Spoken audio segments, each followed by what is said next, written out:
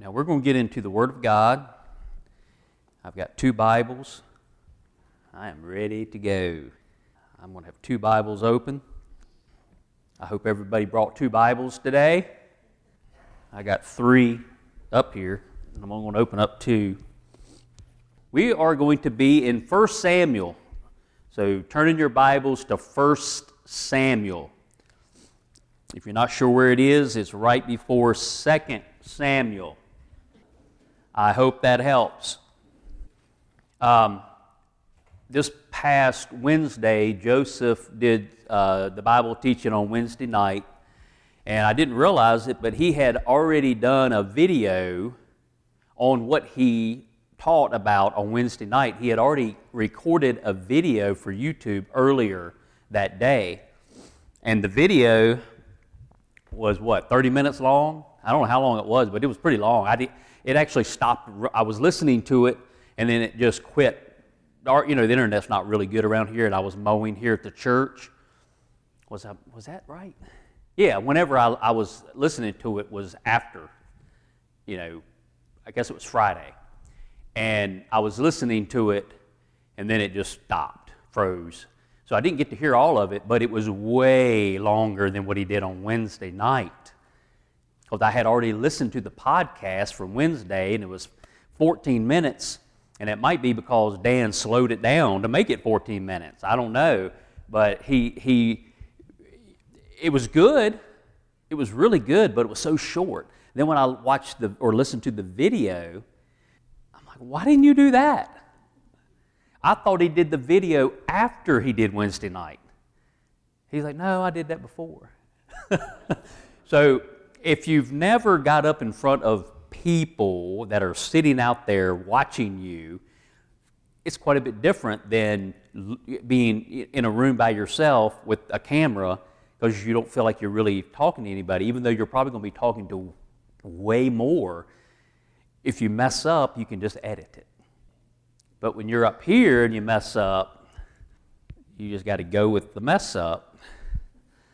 So, all right, today is Mother's Day, so I'm going to do a message that's more suited for Mother's Day, and I'm not really good about that, and I always want to make sure the focus is on our Lord and Savior, always.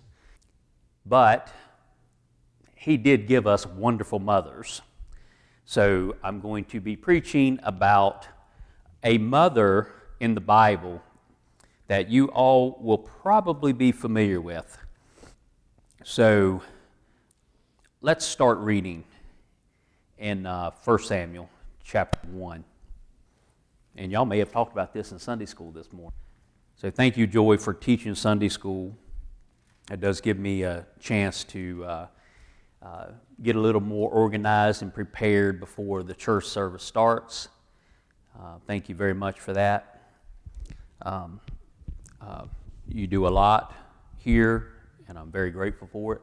There's all kinds of other women here that do so many things. I'm just very thankful for all the mothers and women who are just part of this church. So let's read about Hannah. Now there was a certain man of, I'm just going to say Ramoth. That's a big, big word, of Mount Ephraim, and his name was Elkanah, the son of Jeroham, the son of Eliha. That's actually Elihu, I believe. Now, I know it's not that important to get these pronunciations of these names right, because it's rough on names. You're supposed, as a Bible teacher or preacher, you're supposed to say them loud and with confidence, and people will think you're saying it right. The son of Tuha, the son of Zuph, and Ephraite. Now, this guy, Elkanah, he evidently is a Levite, but it makes you think he's an Ephraimite. He's from the tribe of Ephraim, but he would have to be from the tribe of Levi if he is this priestly type that goes every year Because it says, as we read, we're going to see where he's doing the sacrifices. So evidently, if you're from a certain area, you will be called by the area you're from, not necessarily the tribe that you were from. And he had 2 wives. The name of the one was Hannah, and the name of the other, Peninnah. And Joey, just holler out and correct me if I'm saying these wrong. And Peninnah had children, but Hannah had no children. Now that makes you think of some other people in the Bible who ended up being very, very amazing women in the Bible that had either, they were barren and they wanted children. So you can think of Rachel. And Jacob was in love with Rachel. And then he was tricked. What goes around comes around.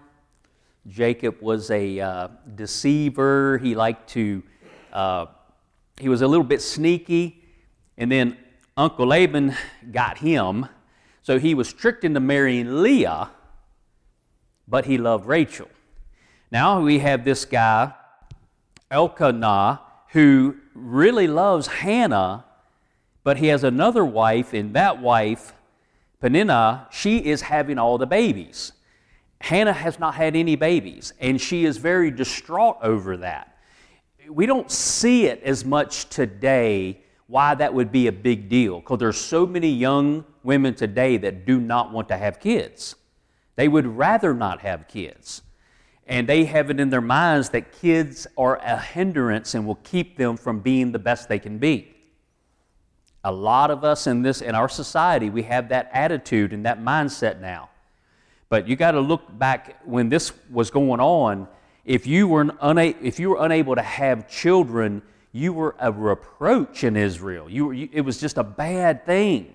And women did not want that to happen to them. They wanted to be fruitful. Remember Leah, going back to Jacob, Leah had a baby for her husband, knowing that he really loved the other, and she said, surely he'll love me now. And after having the second, oh, he'll love me now. The third, maybe he'll love me now. And she had way more sons for him, but his heart was with Rachel. Same thing here. This man, his heart was with Hannah. So we see something very similar going on here. Now, what I want you to see in that, even if you feel like you are producing no fruit for God whatsoever, but your heart is to do more for God, and you feel like you cannot do enough for God, and maybe there's even other people in your life that are telling you that you're no good, maybe not actually coming right out and saying it, but they're making you feel that way somehow. Look at what I'm doing for God. Look at how He's blessed me, and I've done so much, and He must really be looking after me. But you, on the other hand, remember that Jesus loves you dearly.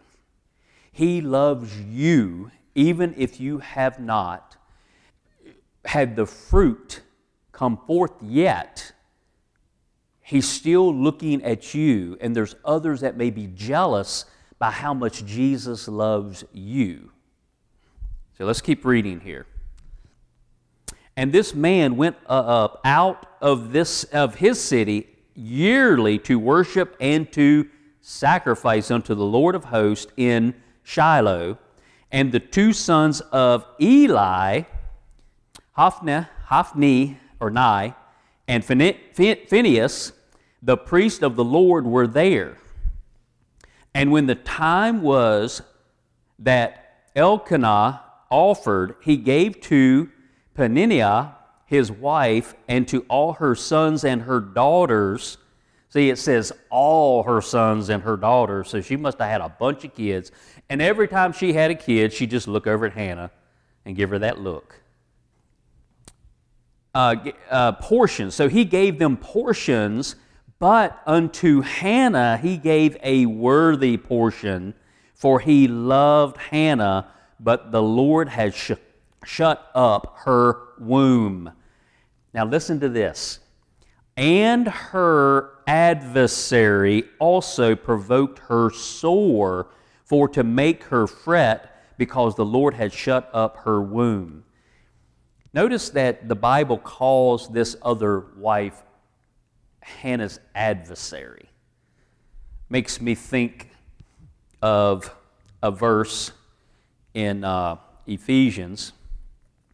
No, 1 Peter. 1 Peter 5.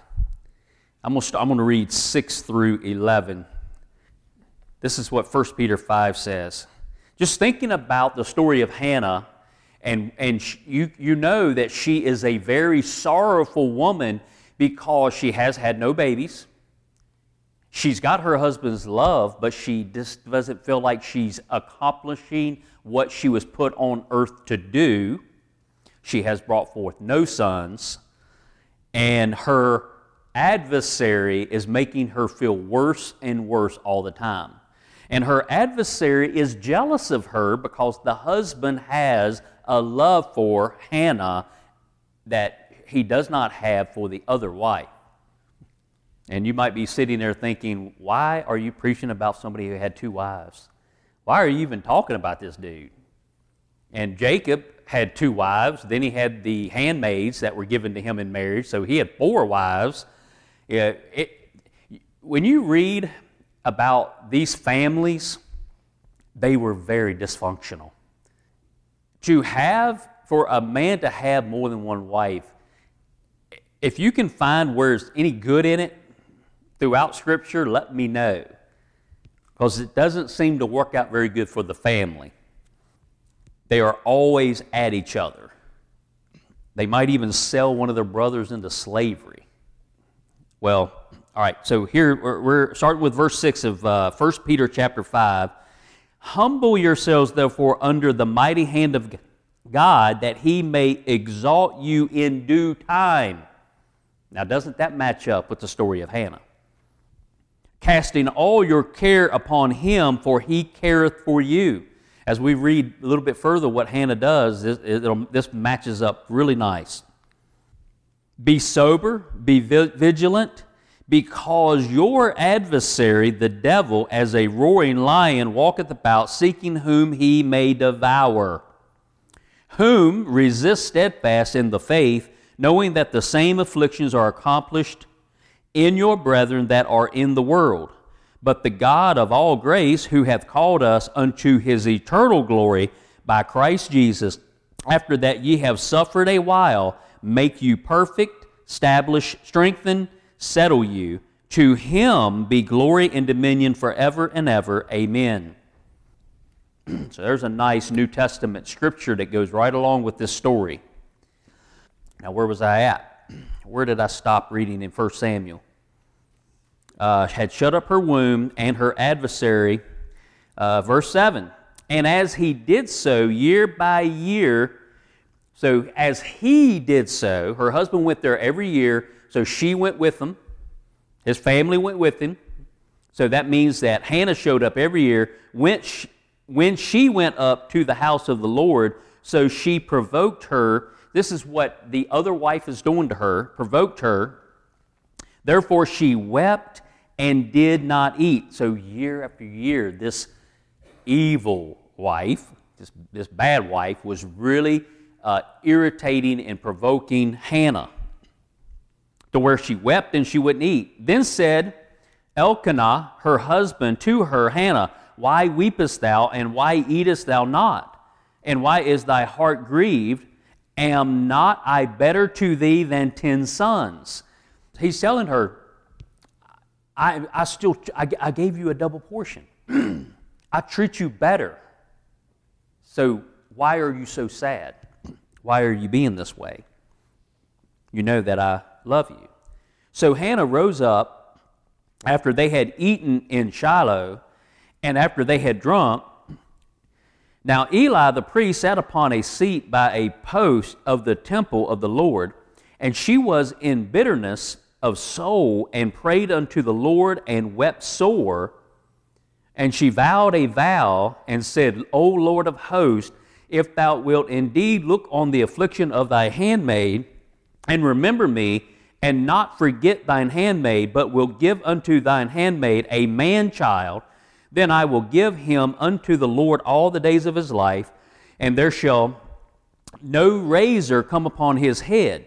Now, by that little reference right there, that means that she was giving him up to the Lord. If he would grant her this petition, she would bring him to the temple, and she will dedicate him. And if no razor was to come to his head, now there's some other things that could go along with that, but that right there shows you that she was going to do the Nazirite vow for her son. Samson was another son that was brought to a couple who had been praying for his son, and they dedicated him to the Lord. That would have been in Judges, and he was not supposed to cut his hair. Now, it was a shame for a man to have long hair. So they purposely let their hair grow out long so that they'll walk around in shame. That's part of a Nazirite vow. They were not to drink any kind of alcohol whatsoever, so much so that they shouldn't even walk near a vineyard. Stay away from grapes. Yeah, but grapes are not bad. Don't even get that. That's how far away you got to stay away from the wine, that you can't even go near the grapes. That's all part of the Nazirite vow, and that's what's going to happen to Samuel when he comes along. 12. And it came to pass, as she continued praying before the Lord, that Eli marked her mouth. Now Hannah, she spake in her heart, only her lips moved, but her voice was not heard. Therefore Eli thought she had been drunken. And Eli said unto her, How long wilt thou be drunken? Put away thy wine from thee. Now Eli, all right, we've already mentioned Eli's two sons, and now we're talking about Eli. Why? Why are they mixed into this story? Well, for very good reason. And we're not going to go that far in Scripture today, but if you keep reading throughout chapter 2, you're going to see where Eli's two sons, they're bad. Very bad. What you have to watch out for is a priestly dude, or even a pastor, who is always pointing out people's sins. Beware of someone, especially a pastor, who's always pointing out that person's sin and that person's sin, because he's trying to distract you to others because he's in sin. Okay? Eli is very ashamed of how bad his boys are. You know, a man in this position should have sons and daughters who are very good, well-behaved citizens, and they should be following the Lord. Hannah seems to be drunk to him. He's very quick to point out a sin in her life when there was nothing of the sort going on. And think about the contrast between Eli and his sons and what we know becomes of Samuel. So Hannah, by the way, I don't even know if I've mentioned it yet, but Hannah has a baby finally, and his name is Samuel. Now, what does Samuel mean? The name Samuel, what does it mean? It means heard by God. What did Hannah do? She prayed, and her prayer being answered showed that she was heard by God. So that's why they named him Samuel. So we read the Bible, and when certain things come up that are sinful, just receive it. If you know that there's other people who are into sin, and you might come to me and say, well, why don't you address that? Why don't you do that? I might have to, but I'd rather just preach the Word and let the Holy Spirit convict, and people know they're doing wrong. And when they hear the Word, they'll know it even more, that they're doing wrong. And there might be situations where I might have to go to that person one-on-one, talk to them about the sin that's in their life, but I do it very humbly because I know that I'm not perfect, and you don't even have to ask my wife for confirmation on that. 15, and Hannah answered and said, No, my Lord, I am a woman of a sorrowful spirit. I have drunk neither wine nor strong drink, but have poured out my soul before the Lord. How many of us do that? How many of us will actually fall down and praise and worship the Lord and pour out our soul to Him? Count not thine handmaid for a daughter of Belial, for out of the abundance of my complaint and grief have I spoken hitherto. Then Eli answered and said, Go in peace, and the God of Israel grant thee thy petition that thou hast asked of him. And she said, Let thine handmaid find grace in thy sight. So the woman went her way and did eat, and her countenance was no more sad. Now, notice that she still doesn't have what she has prayed for. But she is so confident now in what she has prayed, and she knows that God is a mighty God. He's able to do all things.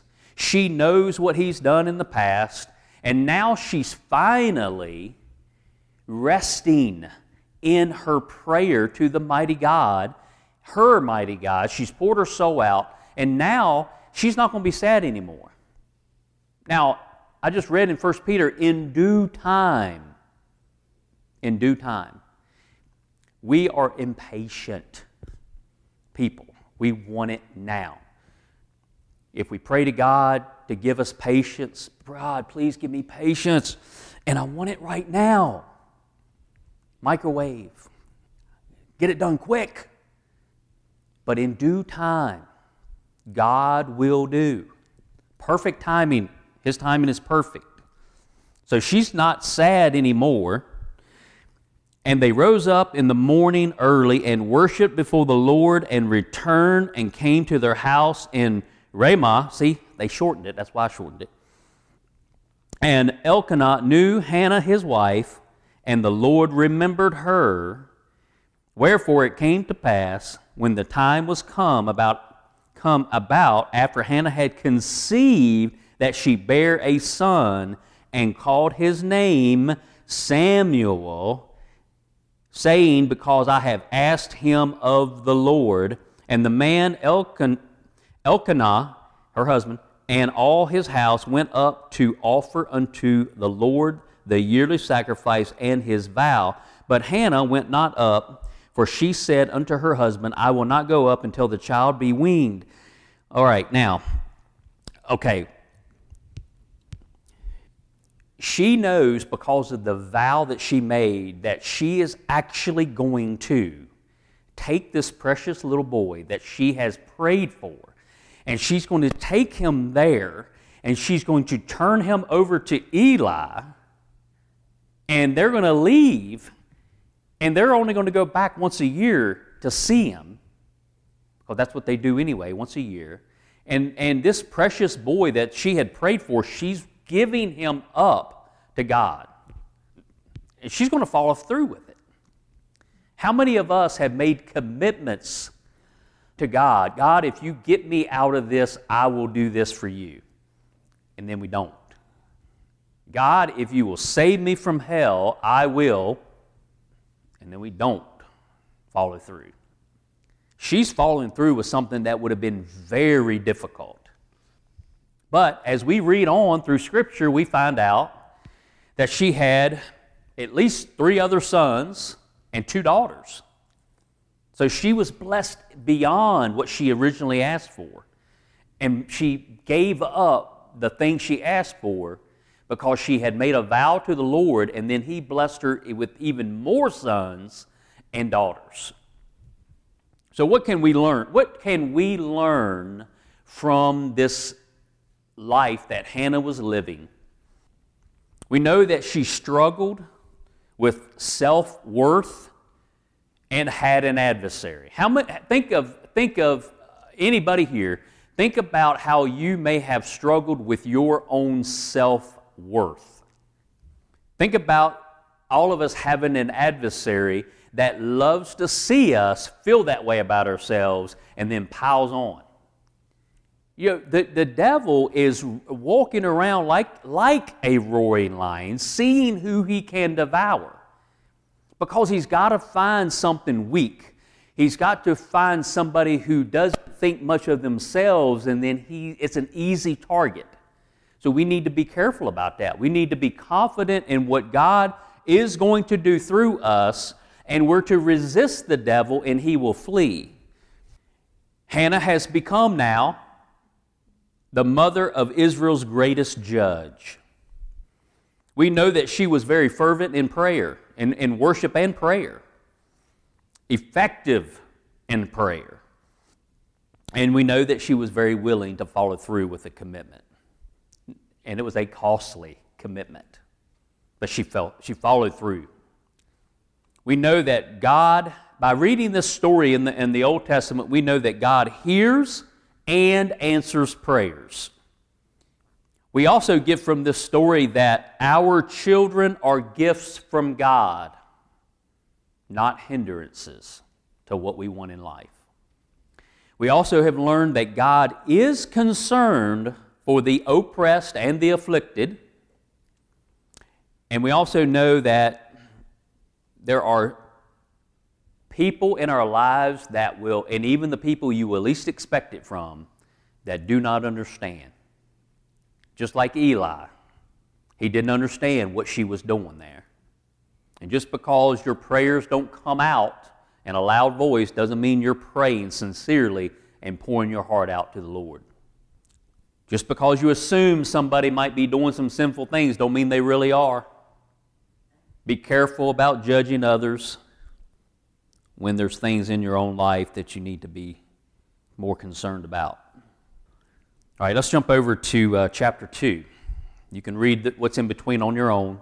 We're running out of time. Mother's Day is only 24 hours, so we got to get done. Chapter 2.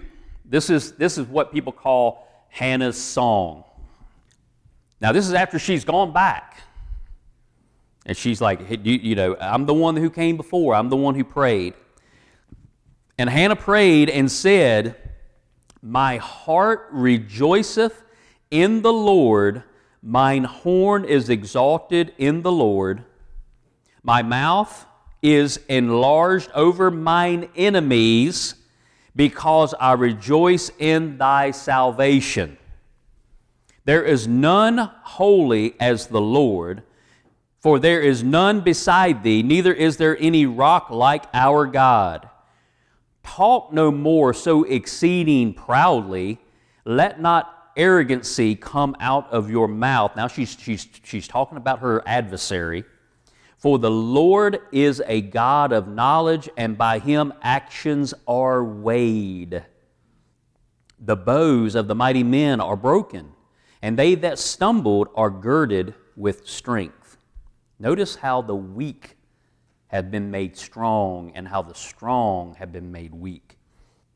"They that were full have hired out themselves for bread, and they that were hungry ceased." So they're no longer hungry. "So that the barren hath borne seven. Ooh, I like that number. And she that hath many children is waxed feeble. The Lord killeth and maketh alive. He bringeth down to the grave and bringeth up. The Lord maketh poor and maketh rich. He bringeth low, he lifteth up.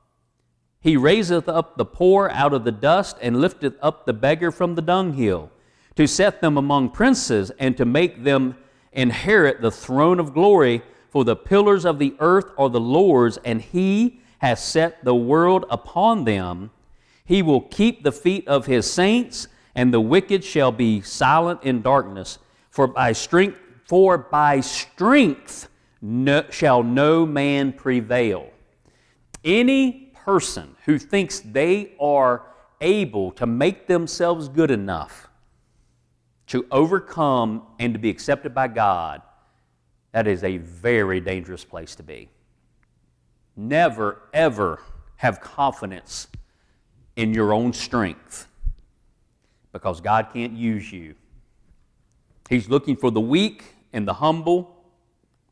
The Old Testament is a type and picture many, many places throughout the Old Testament is types and pictures of things that are going to happen in the future. Now, what I just read to you that Hannah spoke right there, fast forward all the way to Luke chapter 1. This is Mary, the mother of our Lord and Savior Jesus Christ. And she said, and Mary said, this is Luke chapter 1, starting with verse 46. My soul doeth magnify the Lord, and my spirit hath rejoiced in God my Savior. See how it's matching up with what Hannah said? For he hath regarded the low estate of his handmaiden. For behold, from henceforth all generations shall call me blessed. Do you remember? Jesus Christ is the King of the Jews. His mother was a peasant. His earthly father was a carpenter, and they had to travel 80 miles to Bethlehem. And when they got there, they were nobody special. There was no room for them in the inn.